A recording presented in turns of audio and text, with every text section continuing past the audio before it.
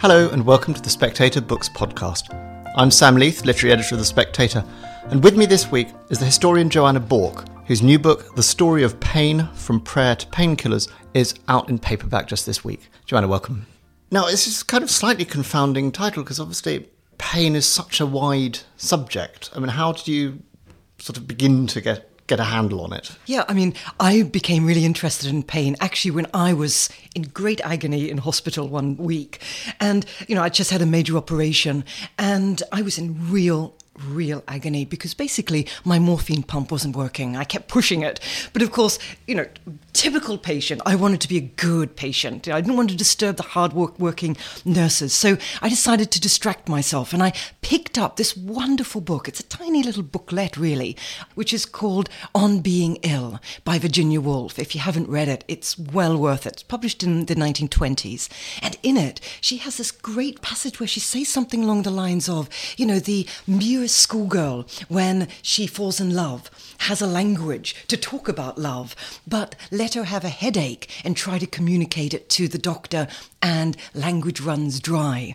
And I was really struck by that. And my partner came to visit and I was telling him really excitedly about, Virginia Woolf and, pain is beyond language, incommunicable. And I noticed sort of his face changing. And I said, what's wrong? He said, Joanna, you've been talking about the inability of people in pain to communicate pain for over an hour. And this is when I decided that actually there is something really important about pain. We all experience it, but we all do have difficulties talking about it. And I guess the real core of the book is about, maybe the problem is not that people in pain don't have a language, but maybe it's that people who are witnessing pain don't want to hear it. So it's all about, the book really came out of this idea of pain as something that is about communication. It's intersubjective. Well, one of the paradoxes, it seems to me, in the book very early on is you say that pain, the physical experience of pain it can be isolating, it can render it very hard to use language, but you also argue that pain is essentially social, that it's intercommunicative, that it sort of lives in a culture rather than as an isolated human experience. Yes, we all learn what is pain. We all learn from infancy, from the moment of birth, how to communicate pain, how to use gestures, use screams, inarticulate, vocalizations, how to use language in order to elicit the kind of sympathy that we all want when we're suffering. And, I'm an historian, and so what I really found particularly interesting is the often really creative ways that people in pain sought to communicate to other people. So, I look at from the 18th century all the way to the present, the different metaphors, the different languages, the different stories of pain that people actually use. Yes, and you say actually the story of pain, most people would instinctively think there isn't a story, it's just something that happens, that's experienced. Is part of that story how metaphors have changed, and how have they changed? How have our ways of expressing pain changed? Yeah, I think there is a story of pain because, the ways we feel pain, the extent of the suffering that we have really depends so much on environmental interactions, on who's in front of us. It makes a difference, for example, what colour the analgesic pill is. It makes a difference if the doctor is wearing a white coat. It makes a difference on what the weather is like or what our marriage is like, what our relationships are like. There's not a direct relationship between the kind of extent of tissue damage, for example, and the amount of suffering that we have. These things are very, very cultural. So I think that's one aspect of the cultural aspects of pain. The other aspect is what you talk about, what you just mentioned about metaphors. Now, we can see that metaphors over time have changed. There are some metaphors that are there whatever period we're looking at. So, for example, pain is a fire that burns, a dog that bites, a knife that cuts. These are metaphors that you can find in any cultures. But there are other metaphors that suddenly arise at various times. So, for example, there are metaphors associated with electricity. So, once we get electricity, 19th century, all of a sudden, literally all of a sudden, people stop talking about pain as something that flickers, like a candle, but instead it's something that's sharp, it sparks, again, like electricity. So we see these changes over time. Is there a way objectively at all of measuring pain, of comparing people's... I mean, you say, because obviously it's an intersubjective thing in the way it's expressed, but can you tell the difference between degrees of suffering with any sort of scientific certainty? No, you can't actually. And this is one of the very interesting things about pain, that, we have known, people have known since ancient times that, just to take an example, that men in battle, you may even lose a leg and yet not register pain. Okay, they keep fighting, even though very, very serious wounds. Hopping into battle. Yeah. And, that excited states, extreme sports, people don't experience pain. There was a really... And this is all very anecdotal. Up until the Second World War, there's a very, very important study done in 1942 and 1943 by a doctor called Beecher, Harold Beecher. And what he did is that he asked men on the beachfront. These are men who had just come out of battle. They had very, very serious wounds, leg had been blown off, things like that. And he and his team asked hundreds of men, are you in pain? And what was really striking is that over half said, no, I'm not in pain, even though they had very, very serious wounds. He then said, he thought, maybe they're just being stoical, So then said, would you like some pain relief? Would you like some morphine? And they said, no, I'm fine, don't worry. He was wondering why this was. He went then back to the States, and what he did is he asked people in emergency wards the same question. These, again, people with very similar kinds of serious wounds, and they were all 100% in absolute agony. So what he did is he advanced this hypothesis that actually that the emotions made a difference. So for those men on the beachhead waiting for the boat to take them to safety, take them to hospital, in fact, the worst had already happened. Everything in front of them looked really great. They were going home, or at least they thought it was going to be great. But of course, for those people in the emergency ward, their great life had just ended. Everything in front looked terrible. And it was this work, Beecher's work, that actually led to this huge explosion in the science of pain and why it is that you feel differently depending on your emotions and your circumstances. Does that mean that there's something to the arguments that are made that you can meditate to obviate the need of pain, or that you can induce a sort of psychological state that will prevent you from feeling pain? Indeed, there's definitely strong scientific evidence, as well as anecdotal evidence, of course, that things like meditation can help certain people. In a sense, the current stream of meditation is very, very similar in reality to earlier ways of dealing with pain, which of course are religious, which are through prayer. So, when I was looking in the 19th century, one of the chief ways of coping with pain was religious. In Christian communities, it was prayer. There was this idea that, in fact, pain was a good thing. You embrace pain. You suffer in this world so you don't have to suffer in the next world. That pain was something that was actually a good thing. It was something inflicted by a loving God. But is it particular, and does it have a particular kind of effect on Western society or Christian society that inscribed at the very heart of the Christian worldview is this idea of the Passion of the Christ, that pain itself is at the centre of our civilization in a way maybe it isn't at the centre of, say, certain Eastern civilizations? Yeah, definitely. And, we still have that legacy. Even those of us who are not at all religious or indeed are atheists, we still talk about things like no pain, no gain.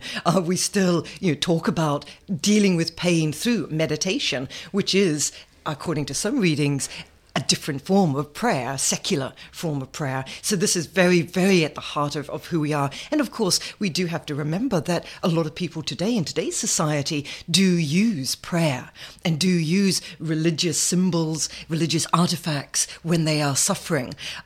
They just don't tell their doctor that they're doing that. So in other words, in a sense, even for religious people today, people, true believers, they take the medicine, they go and see their doctor, take the medicine, get all those tests done, but then they may still go home and they may still pray.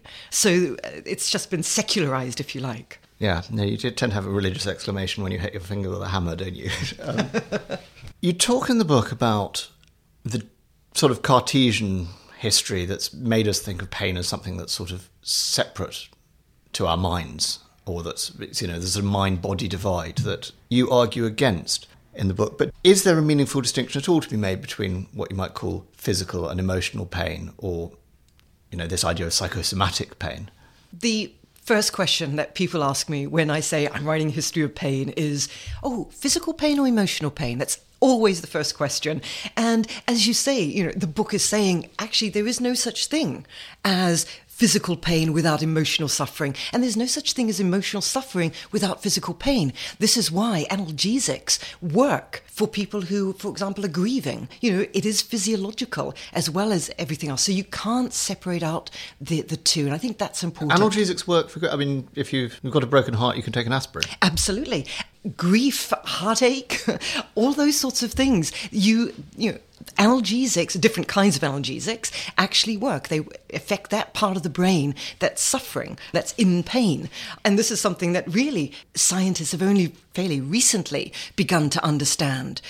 What I think we need to keep remembering is that physicians in the past, 18th century, actually understood that very, very well. 18th century physicians did not have this Cartesian separation between mind and body. In fact, they believed very, very strongly that if you are to heal a patient, heal someone, you actually needed to deal not only with, let's say, that lesion or that tumor, but you also had to know about their relationships. You had to know about how they were feeling, their emotional states, their relationships with their children, the weather, their diet. This all broke down in the course of the 19th century with the invention of different technologies and different scientific knowledges, chemistry, neurology, physiology. So instead of the doctor sitting in front of the patient and saying, tell me about your life, and that being the main way of curing that person. Instead, physicians don't even look at you most of the time. They simply say, okay, we'll do this test, and this test, and that's it. So in a sense, doctors, medical professionals have lost that knowledge of how to help people. So does that sort of fashion for, people talking about holistic wellness and so on, is actually a kind of return to the source rather than a new departure? It is. And of course, I don't want to sound negative here. I come from a medical family, and believe me, I'm the first person to pop a pill if I'm in pain. Medical knowledges are incredibly important, and those tests have changed everyone's lives. But I think we do need to kind of also remember that touch and that sympathy makes a difference for people who are suffering. And that's something that was well known in previous periods. Now, something that obviously enters into your story in quite a big way is the invention of anaesthesia and analgesics. Why was it that it took so long, even though there were people running around having ether frolics in the beginning of the sort of 18th century, that it took a while before it actually started to be used, and it wasn't instantly rolled out everywhere pain was present? Yeah, people knew, doctors, scientists knew how to alleviate pain through ether half a century before it was ever used, before chloroform was used, for example. And I think there are a lot of reasons for that. Part of it goes back to this idea that pain is something that a loving God has inflicted to teach a lesson, and therefore we need to learn that lesson. Part of it is also this idea that pain creates character, that pain is adaptive, so evolutionary idea as well as religious ideas of character and adaptation to environment. It's also due to an idea about notions of what constitutes body and mind. So prior to this Cartesian dominance that we have from the 19th century, there was this idea that the individual is made up of these indistinguishable layers of mind or soul, as they would call it, and the physiological flesh. And you can't separate them. They are intertwined.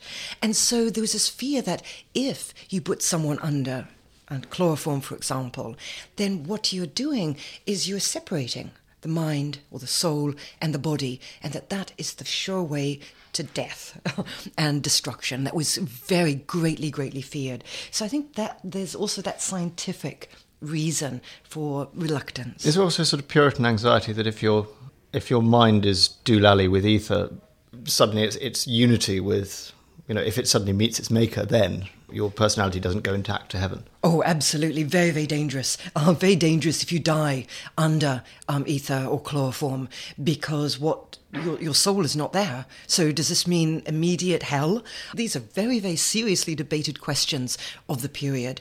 And what's I find really interesting, there's also questions about the morality of this exchange. So it's no coincidence that at the heart of anxieties about pain and the relieving of pain during operations or childbirth, for example, are women, because there are great fears that a woman who's been given ether, is not conscious, is somehow open to sexual assault or moral assaults upon her integrity and her morality, her moral self. So there's also those sort of sexualized comments that are being made all the time in medical journals. And obviously there's a kind of sexual ideological thing, which seems to have a cousin these days. I mean, the sort of natural birth movement, there is a sense, I think, with a lot of people, that it's somehow more wholesome not to have pain relief when you give birth. I mean, what do you feel about that? Yeah, I think what is absolutely crucial in terms of childbirth is that the woman who is giving birth has control over her body and that whole experience. For some women, this does mean natural birth. For other women, it doesn't. And I think what concerns me about all those debates is they have tended to become very, very polarized with almost missionary zeal, the natural birth movement, as against the sort of medicated birthing specialists. And these two polar opposites are sort of fighting each other, and I just think that misses the point totally. Giving birth, like any other form of excruciating pain, is something that the person in pain has to have ownership of, and that's the crucial thing. So whether it's natural or whether it's using modern medication and modern analgesics, the woman must decide herself. I mean, one occasionally hears, I don't know whether truthfully, this idea that women have higher pain thresholds than men. But what surprised me in your book particularly was that for a long time people thought that children didn't feel pain. Yeah, children in pain is one of the real shocking things that I discovered. In the 18th century, children were regarded to have being exquisitely sensitive to pain. But then there's a moment in history in the 1870s when a number of very prominent scientists did some work on physiology of infants, and they came up with this idea that in fact infants didn't really feel pain. So when they were screaming, it wasn't pain, it was sort of a instinctive automatic response. It wasn't true pain because they're not fully wired, and indeed they don't remember it. So from that period, from the 1870s until, and this is the shocking bit, until the 1970s, infants by and large were considered to be insensitive to pain. What this meant is that right up into the late 1960s and early 1970s, infants are having full operations, amputations, the works, stomach operations, without any analgesic, let alone anesthetic. That's a very, very modern thing. Now, why did it change in the 1970s?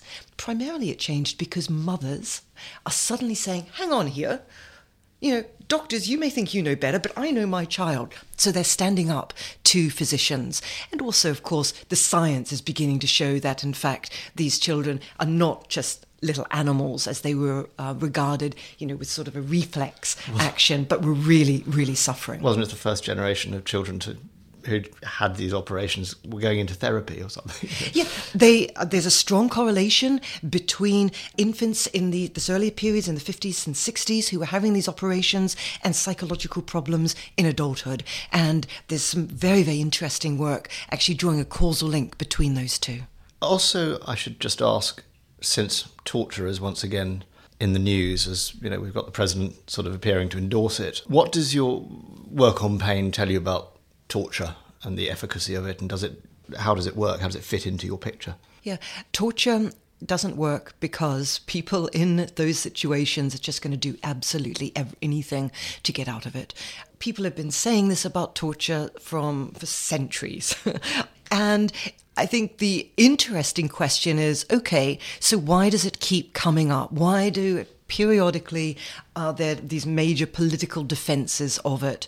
And part of it, I think, is the sense of impotence amongst policymakers and politicians who know that there's nothing that they can do and yet want to be seen to be making a stand against alleged terrorists. Part of it is also simply this view that these people need to suffer and they are guilty, whatever they say, they are guilty, and therefore they need to be punished as, at the very least, as a symbol and a sign for others who may be tempted to follow in their footsteps. Finally, can I just ask, I mean, it seems apt with 50 Shades of Grey in the cinemas again, and, Queen saying pain is so close to pleasure. Is there anything in that? I mean, is this pain that's voluntarily undergone for sexual excitement or whatever, is that the same as pain, or is that something different? It's something different, thank goodness. Pain can be easily used as something that is exquisitely sexual and exquisitely enjoyable. But of course, that kind of embrace of these extreme experiences, these extreme sensations, is just a completely different world to the pain that is inflicted upon people. And I think it's a pity that we kind of use similar words to refer to these very, very different experiences. And I think the other important thing to note is that, pain is never democratic. Pain, certain groups of people experience more pain than other groups of people. So the poor, manual workers, minorities, these people not only experience more pain, but they also are much more likely to have their experience of pain minimized or even denied totally. Well, there was a whole sequence in a book of sort of racist accounts of saying certain races don't feel pain in the same way that... Yes, certain races don't feel pain, certain minority groups. And there's an irony here because, for those groups of people, they can't, it's a catch-22 situation. Because on the one hand, they are accused of not feeling pain. So they're physically insensitive to pain. Their nerves are not developed enough, those sorts of arguments. Therefore, you don't need to give them analgesics or anesthetics. But on the other hand, the same people, and sometimes in the same article in the medical journals, say that, actually, they're exquisitely sensitive to pain and they're hysterical. Therefore, also, you don't need to give them analgesics or anesthetics. So either way, these people are not being given sufficient pain relief. And this carries on to the day. This is not simply something of previous generations and previous centuries. Even today, in hospitals, different types of people are given different levels of pain relief. And is there any sort of suggestion that a systematic kind of study of that can be made and that can be corrected? I mean, is it simply something that we've got to the stage of research that finds this out? There's a huge amount of systematic scientific research that shows this, and that is going some way towards helping alleviate this injustice. But one thing I argue is that I don't actually think that's enough, because we also have to remember that it's not only medical professionals who need to be educated about, pain and how you can alleviate it in a way that's just and equitable. But actually it's also pain patients themselves. So pain patients also somehow, like me, when I was in hospital, I wanted to be a good patient, therefore I didn't complain, even though my morphine pump wasn't working.